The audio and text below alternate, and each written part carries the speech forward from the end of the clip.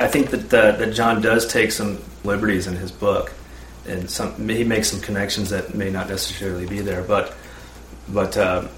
this what you had said, that there's no words or no names for plants within the Bible that refer to psychedelic plants. From my reading of John Allegro, I would say that that's not true. There's a number of words, and he refers to Pliny, Pliny was a historian, and he was also very knowledgeable about plants. He was one of the first people to put together a rather complete list of plants, their common names at the time, and their different properties. And so there's a number of references to psychoactive, powerful plants within the Bible. One of them being manna within the Exodus. Talks about manna as this small round thing that grew from the ground, and bestowed special powers on the people that ate them. And I'll just read an excerpt here from the Bible, Exodus 16:14. This is within reference to the sacred manna. And when the dew that lay was gone up, behold, upon the face of the wilderness there lay a small round thing, as small as the hoarfrost on the ground. Some of them left of it till the morning, and it bred worms and stank. The small round edible objects that they're referring to here, it's believed, according to the Sumerian roots and the different names for plants at the time, refers to a mushroom. And one of the things with mushrooms is if they're left in the sun, and if you don't pick them at the right time, they do rot, and they also do produce worms. And I've experienced this myself with Amanita muscaria. If you let it rot, it produces worms. So there's references within the Bible to different plants. One of the names that was used common during the time for the mushroom was the mandrake. There's a number of different sections within the Bible that talk about the mandrake, and when the Bible talks about these different plants, there's always some mysterious power connected with them. The theory that John has, which you could take on as a conspiratorial thing, but just because it has a conspiratorial nature to it doesn't necessarily mean that there's no truth to it or no possible truth to it. The theory that John has is that these groups were very protective of the power of these plants, and they did not want them to get into the wrong hands because they were very powerful, and they also wanted to protect their access to these plants, because if it came out, the power of these plants came out into the open, then that would also obviously cause a possibility that their source and their access to them would disappear as more people found them. And I think what John Allegro and other scholars have done with respect to this theory is they're not necessarily trying to prove that all religions are the same, but they're making common parallels, and the common parallel seems to be the ritualistic use of plants. One of the things, if you look at the story of Genesis, in the story of Genesis, there's the fruit of the tree of knowledge, the tree of knowledge of good and evil, and it's the story is that God told them not to eat this fruit, because God did not want, for whatever reason, that the God within the Old Testament did not want humans to have this knowledge, and one of the theories is that the Judaic groups were not in favor of common people or other people besides themselves having access to this fruit, and that's one of the reasons why the Christians were kind of hated, or not hated, but seen as a threat. But what's interesting about the connection between Jesus and Jesus as being and Jesus as being connected to the mushroom is a lot of the different the different symbolism within Christian art.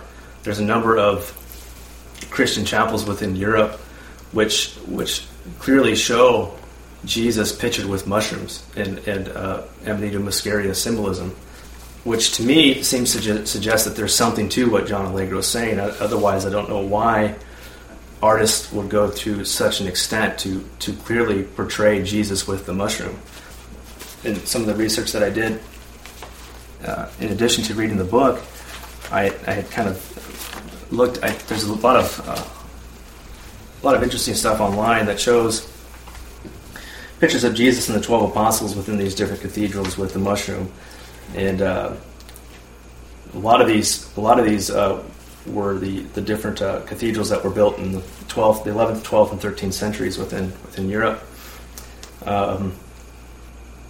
St. Michael's Church in Hildesheim, Germany, Basilica de San Vicente in Avila, Spain, the Karanlik Kilis, or Dark Church in Goren, Turkey, St. Michael's Church, I already mentioned that one, Notre Dame de Leon in France, 13th century. There's a fresco of Christ's entry into Jerusalem in the Church of St. Martin in Berry, France. The Canterbury Psalter, which depicts Adam and Eve in the Tree of Knowledge, which looks exactly like the Amanita muscaria mushroom, and has photos of both Adam and Eve eating the mushroom. The Plain Choralt fresco showing the Amanita muscaria at the Tree of Good and Evil in the Garden of Eden. That's in the Plain Choralt Chapel in Méringy, France. Chartres Cathedral in, I'm not sure where in France, but 12th century AD. And what's interesting about, and anybody can look this up online, it clearly shows Jesus with the mushrooms. And what's interesting about this is that in the 11th century, Pope Innocent III made a proclamation that it was a proclamation about this idea of with this concept within the Christian faith, with the Catholic faith, that the body and blood of Christ, or the wine and the wafer that's used in the Holy Catholic Mass, by this means of transubstantiation, and by the priest saying a sacred invocation over it, or blessing over it, transforms it into the actual body and blood of Christ. Well, that's been one thing that's been very heated and controversial amongst different Christian groups is whether that actually occurs, or whether the Christians were actually eating the body and blood of Christ. Well, the symbolism, the properties of the mushroom, in conjunction with this idea of the eating of the body and the blood of Christ, and the words for Jesus, the names for Jesus, connecting into the Sumerian words and other Aramaic and Hebrew words for the psychoactive mushroom, seems to indicate that what they were actually eating was the mushroom. And so there's a couple of things from the Bible that to me kind of give credence to this theory. John 6:53-6 reads, "Then Jesus said unto them, Verily, verily, I say unto you, except ye who eat the flesh of the Son of Man, and drink his blood, ye have no life in you. Whoso eateth my flesh and drinketh my blood hath eternal life, and I will raise him up at the last day. For my flesh is meat indeed, and my blood is drink indeed. He that eateth my flesh and drinketh my blood dwelleth in me, and I in him." So it's interesting that in the Bible we have this concept of essentially, if you take it literally, cannibalism. But if you connect it to this theory that the Christians were ingesting the sacred mushroom to convene with God, then it takes on a whole new meaning. So the Amanita mushroom within different traditions, not just the Christian tradition, if you look at the Sumerian words for it and other words for the mushroom, was also known as the flesh of the gods. There's just this one little section I want to read from James Arthur. It's a book that he wrote called Mushrooms and Mankind. This is saying that he's referring to John 6:53. This is saying pretty clearly that the eating and drinking is physical. My body is flesh indeed, and my blood is drink indeed. And the added statement that when you eat it, It is inside of you, leaves little room for debate that this is a substance, not a phantom symbol alone. For those, okay, so he goes into, he says, in my opinion, when the Catholic Church adopted the act of transubstantiation, it was basically kind of a heresy because it took the tradition of eating the mushroom and gave the power to the priest to magically alter this bread into the body and blood of Christ. And one of the other things that John Allegro talks about in the book is that it's not only the Christian cult that had some type of tradition with respect to the ingestion of psychedelic plants to convene with God. Jesus, Krishna, and Dionysius were also known. If you look at the words for those different gods within those traditions, they were also considered to be mushroom gods. So I think what's interesting is we talk about what happens when you ingest a psychedelic plant like a mushroom, and this feeling of connection and love, like you have discussed, this feeling of euphoria and all these other things. To me, that type of a substance would have a lot of power, and because it connected the person with this knowledge of what is or what we are deep down, love, or the energy of love. So that kind of plays into this theory that Jesus was this narrative that Jesus was about love.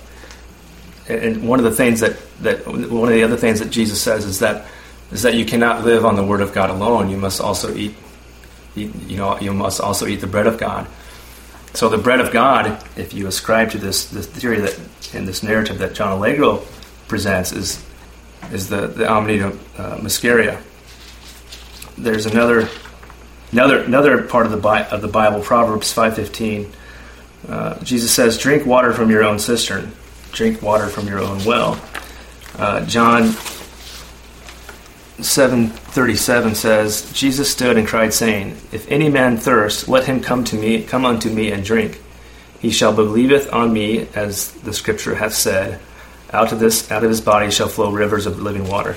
One of the traditions with the use of the Amanita Muscaria is the indigenous use of Amanita Muscaria within Siberia, and the Siberia shamans. And the practice in Siberia is they will ingest, first they'll pick the mushroom, and the Amanita Muscaria, and they will dry it, and then they will eat it. And one of the properties of Amanita Muscaria is the muscimol within the Amanita Muscaria, which is considered to be the psychoactive component of it. One of the properties of it is it's not metabolized by the human body, so a lot of the compounds, the psychoactive compounds, get stored in the urine. And so you could actually eat the mushroom, and this is an actual practice it's still occurring within indigenous populations within Siberia, where they would also drink the urine after somebody had ingested the mushrooms.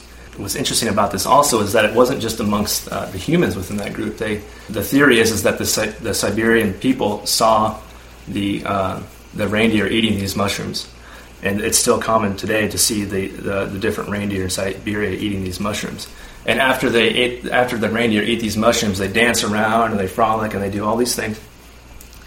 And anyway, so the Siberians have a very close relationship with the reindeer. The reindeer is used for them like the horses were used for us.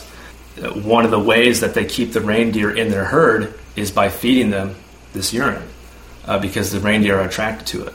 So here's a case. Here's an actual indigenous tradition, which has humans using these compounds for survival and also ceremonial purposes. And then with respect to the Siberians, one of the traditions in Siberia still practiced today, and this kind of gets into astrotheology.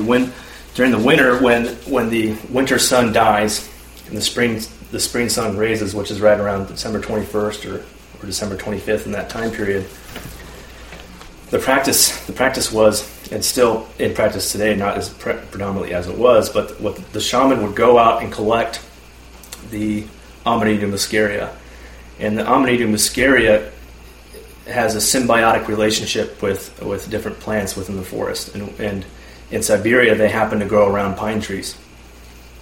So the shaman would go out and collect the Amanita Muscaria, hang them on the tree to dry, That was for a number of reasons. The practice was to let them dry before you ingested them, and also because it was easier for the shaman to carry a dry mushroom as opposed to a wet mushroom, or a bunch of them.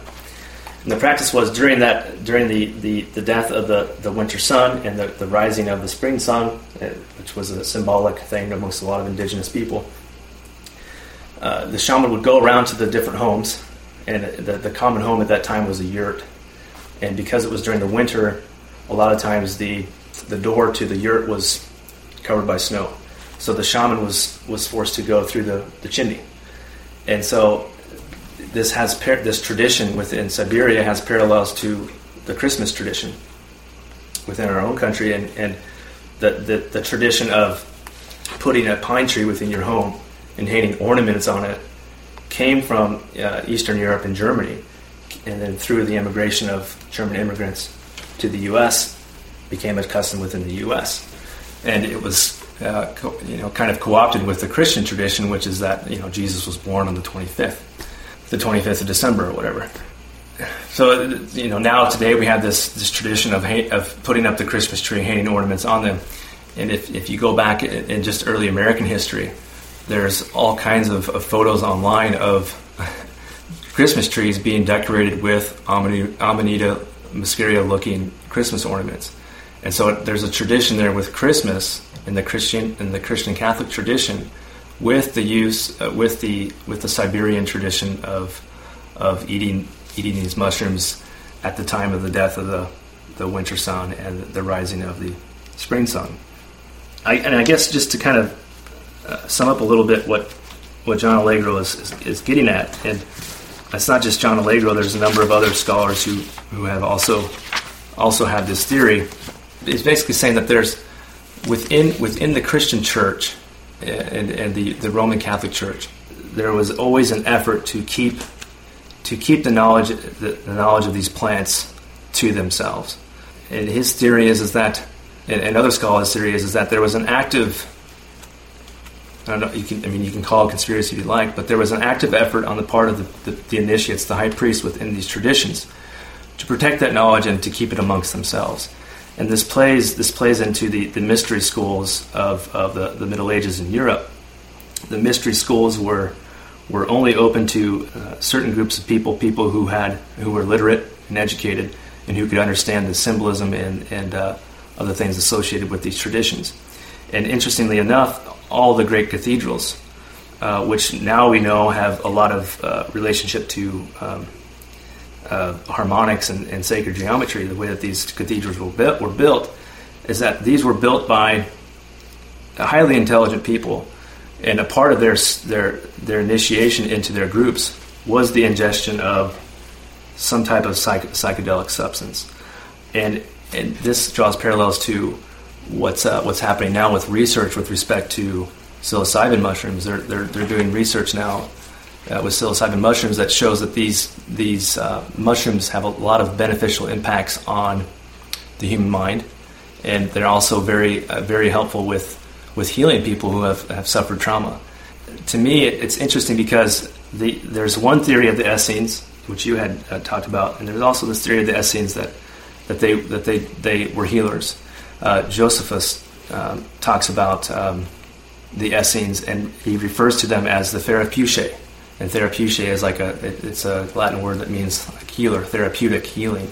And what's interesting about it is that now in the 21st century, we're understanding these compounds to be sources of healing. And Jesus himself in the Bible is presented as a healer. So to me, there's too much evidence, too many corollaries between the healing power of these plants or the euphoric godlike feeling that you have on these plants or substances to discount what John Allegro is saying. And it's interesting now that we're starting to realize that these plants, when they're introduced in a proper set and setting, can have very healing impacts on the person. To me, when I look at all this, when I look at the plain symbolism within these cathedrals, which shows Jesus clearly with Amanita muscaria mushrooms, I can't discount what John Allegro is saying. And just for the listener, if they're interested in delving into this further, I just have a short list here of a number of books that go into this. The first one that I have on the list is Sacred Mushroom of the Cross by John Allegro. Mushrooms, Myth, and Mithras, The Drug Cult That Civilized Europe by Carl A.P. Ruck. Soma, The Divine Mushroom of Immortality by R. Gordon Wasson. The Sacred Mushroom, Key to the Door of Eternity by Andrija Puharich. The Holy Mushroom, Evidence of Mushrooms in Judeo-Christianity by J.R. Irvin, and The Christ Conspiracy by Arkaya S. And just one more thing, R. Gordon Wasson, I should say, was in about the 1950s.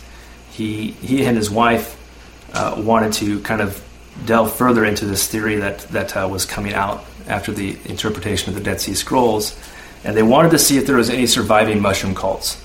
So they went to, in this process, they went to Guatemala. And in Mesoamerica, there is a tradition of ritualistic use of mushrooms in Mesoamerica. It happened to be of the psilocybin, or the psilocybe strain. And they found a group of people that were still ritualistically using mushrooms in the highlands in Guatemala. And through their studies, they also came across the writings of a number of friars who came with the Spanish conquistadors. And in these writings, the Spanish conquistadors talk about how similar the ritualistic use of mushrooms within the Mayan and Aztec religions was to the communion within the Catholic Mass. And point blank in these friars' writings is that this scared them a little bit, because they were expecting to find heathens. They were expecting to find people who did not have any type of ritual, did not have any type of religion, did not have any type of culture. And they found something that was incredibly similar to their own practices. And in response to this, their policy was to burn these documents. So we lost a huge amount of knowledge. But one of the things that they found when they delved further into this is they found actual mushroom statues, stone statues, that were made by the Aztecs and the Mayans. And one of the things it was similar to the ancient Sumerian fertility cults amongst these groups is that when they took the mushroom, they were the tradition was to leave an offering. And this brings to mind the practice within the Catholic Mass, which is before the ceremony, before the transubstantiation of the wafer and the wine into the body and blood of Christ. There's an offering, so you bring up a lot of times it's a basket filled with money, but you make the offering to the god for the sacrifice for taking the mushroom. So, and this was also a practice within the Mesoamerican Mayan and Aztec religions. I understand. I agree with a lot of what you're saying, David, with respect to trying to make too many parallels between different religions and this idea that religions are connected to the use of a mushroom or some other psychedelic substance. But to me, there's a lot of evidence to suggest that there's some truth to what these scholars are saying. I wanted to bring it back to the Eucharistic meal, or what Christians call that, and the origins of it. In the book Beyond Belief by Elaine Pagels, who's an expert in the Gnostic Gospels, she talks about how the original Christians, according to the teaching of the 12 Apostles, this is a Syriac manuscript that is actually older than the New Testament. It says that they saw themselves as not Christians or separate, but as Jews. And then it says that they saw the meal, the Eucharistic meal, or the whatever they call the Lord's Supper, as a way of them breaking bread and drinking wine as part of pretty much a Sabbath Friday night dinner. And they talked about it in very simplistic ways. They didn't bring it back to the body of Christ. They didn't talk about it in these other mystical things from the holistic perspective. But they saw it as just a gathering, not even a sacred meal. It was mostly like a time to commune among each other. So this is the early Christian understanding of the Lord's Supper that is in line with Judaism. Whatever people were doing in the medieval times, secret societies, painting strange things in cathedrals, to me is very similar to the Da Vinci Code conspiracy, where you start seeing symbols. You walk into one place, you see something, that must be connected to that. and back and forth. And when it's all said and done, there's it's so much work to try to, in the eyes of the person with this theory, that people who are trying to suppress this perspective were so busy trying to suppress it, they would have never had time to create their own religion or work out their own issues. And to me, the Bible is already complicated enough. It takes years to learn the language, just to study the different perspectives, to bring an outside element. And this is something that minority communities have complained about, that Cornel West talks about this in an old interview. The reason that the different universities have a Jewish studies program or an African American studies program is because they want people from those communities to discuss their text, their culture, their artifacts from their perspective. And when a Western or outsider comes in and says, well, you actually have your religion and your perspective completely wrong, I've uncovered something that explains everything away, it seems suspicious, especially because it undermines the cohesion of those communities. And in a sense, that's what happened with the Dead Sea Scrolls when these scholars were holding the scrolls captive, because for political reasons, whatever, they didn't want them to come out. But then they finally came out, and now we can see what the scrolls say. And again, there's very little evidence that there's this, anything with pharmacological things or with plant related. The group of the Essenes was a very apocalyptic group who were ready to be part of the battle between light and darkness. So they're talking about spiritual things, they're talking about angels, they're talking about God, they're talking about different messianic figures. But it's all this, in preparation for this final battle. And there's very little set up for this ongoing practice of any type of spiritual, experiential thing. And that's what was different about Christianity. Christianity started off like that, and then they became more integrated and more institutionalized, and they came up with different interpretations, so then they were established and set up within the Roman system. The other group was so apocalyptic that they ended up getting killed because they hadn't prepared for the world to run as it is. A lot of people say, well, maybe in Kabbalah or in mystical Christianity, maybe there's something we can find regarding plants. The Burke brothers, who run the Kabbalah Center, they've made Kabbalah very New Age. They've made it very open, and anybody can study it.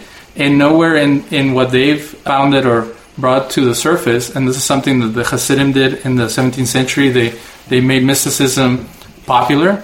Nowhere in there did they mention any type of drug connection. There are hippies in Israel, or hippie-style spiritual groups where they'll smoke marijuana because they claim that some of the mystical leaders, when they smoked their pipes, they had marijuana in it. But still, it's all conjecture. There's no evidence of that. Who knows if in Yugoslavia there was marijuana they could smoke in their pipes. And then what Allegro does, and this is something that is controversial to say, he does the same thing that the Church Fathers did. The Church Fathers from Alexandria, Syria, and different places around the Roman Empire, they had a very Greek understanding of the world. So when they read the Hebrew scriptures and the Christian scriptures, who were written by Jews, they read them from these very Greek perspectives that try to make everything symbolic. So when you take these texts that are very complicated and you try to change their meaning and redefine things and kind of creatively make them fit to your own purposes, you can pretty much come up with anything. You can make them, and this was happening in the year 2000 with the Bible codes and things like that. People were finding all kinds of things that they could claim. They were talking about Michael Jackson in the Bible and stuff. And then the manna, the only thing I know about the manna is that it says in the Bible that it tasted like almonds. So I don't know if mushrooms taste like almonds. I just think that art is very unique to the artist, and there's paintings where Jesus is partaking of the Passover meal. And some Catholics would have issues with the painting of Jesus partaking of the Passover meal because he's not part of the religious establishment at that time. He's bringing something new. And then to me, it's like, why not just have a completely different religion that honors the mushroom or the plants? Why try to create a new interpretation of Christianity or Judaism to fit those perspectives? It would be completely rational and normal nowadays to just have a religion that is focused on the nature, and there's no need to have to go back and try to fit in these perspectives. And the last thing is that a circular argument where things are hidden and you have to find them could be made up by UFOs. And I'm hoping to have someone talk about this in the future, that instead of having a supernatural deity who revealed themselves, it could have been a UFO who came down, and the Star Children came down and spoke to the people, and then the people misinterpreted, and now there's a vast conspiracy to keep that outside of the mainstream. But until the aliens show up and we have more evidence, it's neither here nor there. I think one thing that you had said that I found interesting is that you can interpret things. There's this tendency to interpret things per your preconceived notions of the thing, and I think that happens a lot. With respect to John Allegro, I don't think he went into interpreting the Dead Sea Scrolls with the mushroom theory already in mind. This is something that he found after the translations, and he was able to find this unique connection because he was an etymologist and because he had knowledge of the Sumerian language. This interpreting things according to your preconceived notions can also occur. It can occur on the traditional side of the spectrum, and also on the new interpretations that might come about based on new discoveries.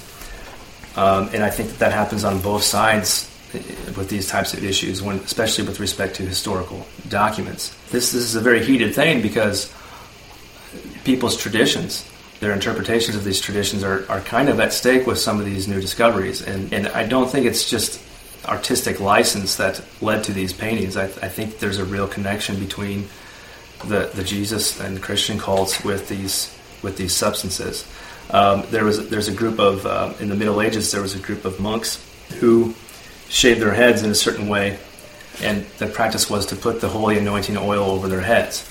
And they shaved their heads so that the oil would soak into the top of their heads and soak into the hair that surrounded it to bring about a spiritual experience. Well, it was believed by those people, and part of the reasons why they practiced this is that the anointing oil, a lot of people believe contained the oil of Amanita, allowed them to convene with God.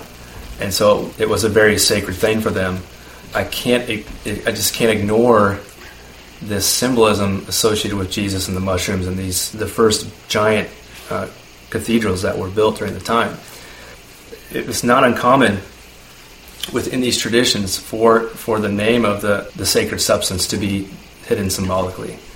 And the reason for that is that they did not want the knowledge to be in the common's hands, because they considered themselves to be the elect, to be the only group that had access and knowledge to these sacred substances. And they were very interested in protecting that knowledge.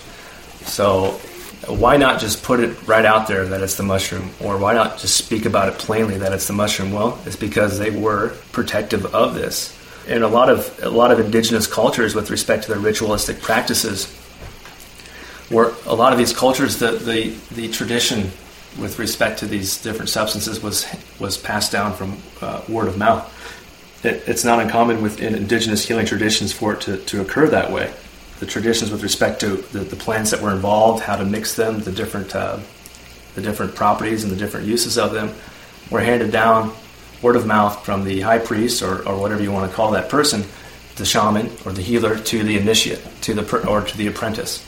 And this parallels with the tradition within folk medicine or witches within the Middle Ages. They had a traditional knowledge of plants and their properties that was passed down from person to person, word of mouth. And the reason for doing that is that a lot of people weren't literate, they couldn't read, so that had to be passed down word to mouth. John Allegro's theory is that it was done to protect the knowledge. We'll never know exactly, because a lot of the healers and a lot of these people were killed by the church in the Middle Ages, and also within South America and the conquistadors. I want to bring it back to Joel's perspective. I think that he can really kind of help us get back to reality, in the sense of we can have a heated perspective on this, but what matters is being open, being accepting of others, and I like what he says, that when it all comes down to it, it's about being a good person and caring for one another. In your experiences, did anybody have any type of emotional response to either being discriminated because of their use of psychotropics or having had negative experiences or things like that, at that time was a time to explore things, to experiment, to pursue different perspectives? One of the late night shows, John Lennon was interviewed and said, when he was asked, well, would you say that you smoke marijuana? He said, no, I wouldn't say it. Mm-hmm. And that's why you hear all these noted people, as they're ready to die, they're on their deathbed with cancer, they tell their story about how for the last 45 years they've been, smoking marijuana, and all the scholars who had said in the past about how evil it was and listed all the reasons why it was. One of my spiritual teachers, it was Werner Erhard, who was the founder of the S Training and now Landmark Education. And he said, understanding is the booby prize.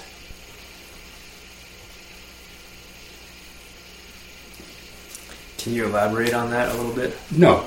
Okay. Sorry. You sit with that, and just see how it hits you.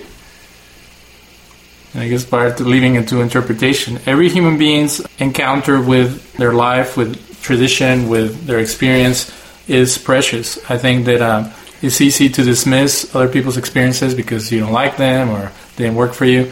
So to have that understanding that when it all comes down to it is we've all been given this amazing opportunity to explore the universe. That's something amazing that we all have before us. And to love one another. And to forgive one another. And that's what's going to get the job done, ultimately, not who's right and who's wrong. I feel that if religion doesn't make a change for the positive, then it's pointless. And some people find meaning in other type of ideas. So if after all these experiences people cannot reach out to other human beings, then it's really a pointless exercise to even pursue knowledge or experience or anything that might fulfill us, but it doesn't change us or transform us to be a greater person. Mm-hmm. And my personal experience with that is with respect to transformation and feeling love and loving others and seeking understanding. My personal experience with psychedelics helped me with that quite a bit. I guess why I'm so passionate about this is that if these substances, different psychedelics, can have the same transformative impact on me, I believe that they can have the same impact on others. And if over the years more evidence comes out and it becomes more accepted that it's possible that the Christian cults were using, or the early Christians were using mushrooms, then it might allow for Christians now to come around to this idea that, hey, God created everything. This is the belief within a lot of religions that God created everything, and if He created everything, He also created these mushrooms or these plants. And maybe it won't be such a big deal to embrace these plants and to start using them in the spiritual and sacred sense that they were used in the past. With respect to transformation in the time period that you had experience with the psychedelics, I'm assuming that it was during the late 60s, early 70s, or... I was a late bloomer. Yeah, okay, so... But there was a lot of people during that time who had experiences with these substances.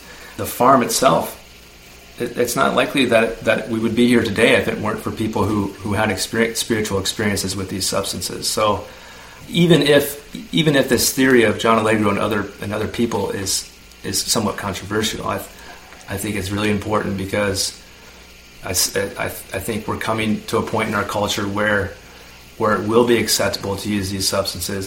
They're being studied right now. There are different churches that have formed based on these substances, and so I just think it's really important to not dismiss what these scholars are saying, and to if you're interested in delving into it, to delve into it, because I think there's a lot of good that can come about by embracing these substances in a sacred spiritual way. What's the expression?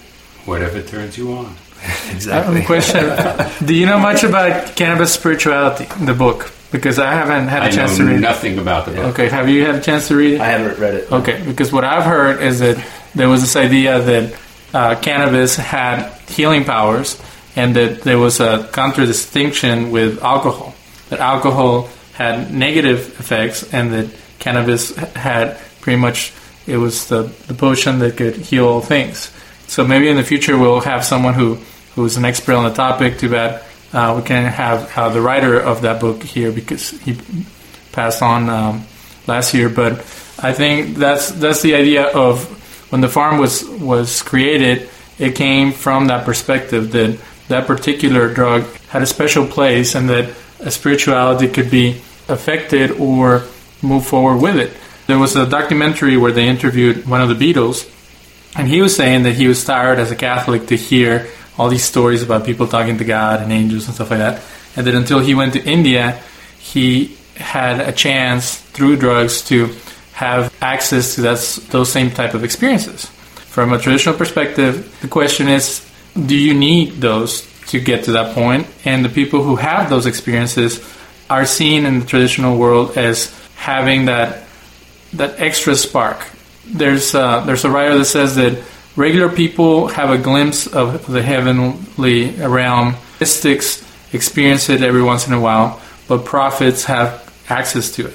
So I think that supernatural stuff can be seen from a rational perspective in the sense of, is there a way to measure those experiences? Is there a way to conceive of any form of experiences outside of our realm in metaphysics? And that's what the philosophers up until the 1800s felt, that there was a way for people to connect with that. And they believed in some type of God to get them in touch with that. So I think we will have more discussions about this. Again, as the mystic and the skeptic, we want to really get into the heart of stuff and are getting a little too into it. Just know that that's where we grow, that's where we learn from one another, because we take things seriously, and we appreciate people who kind of take a step back and say, hey man, relax, take it easy.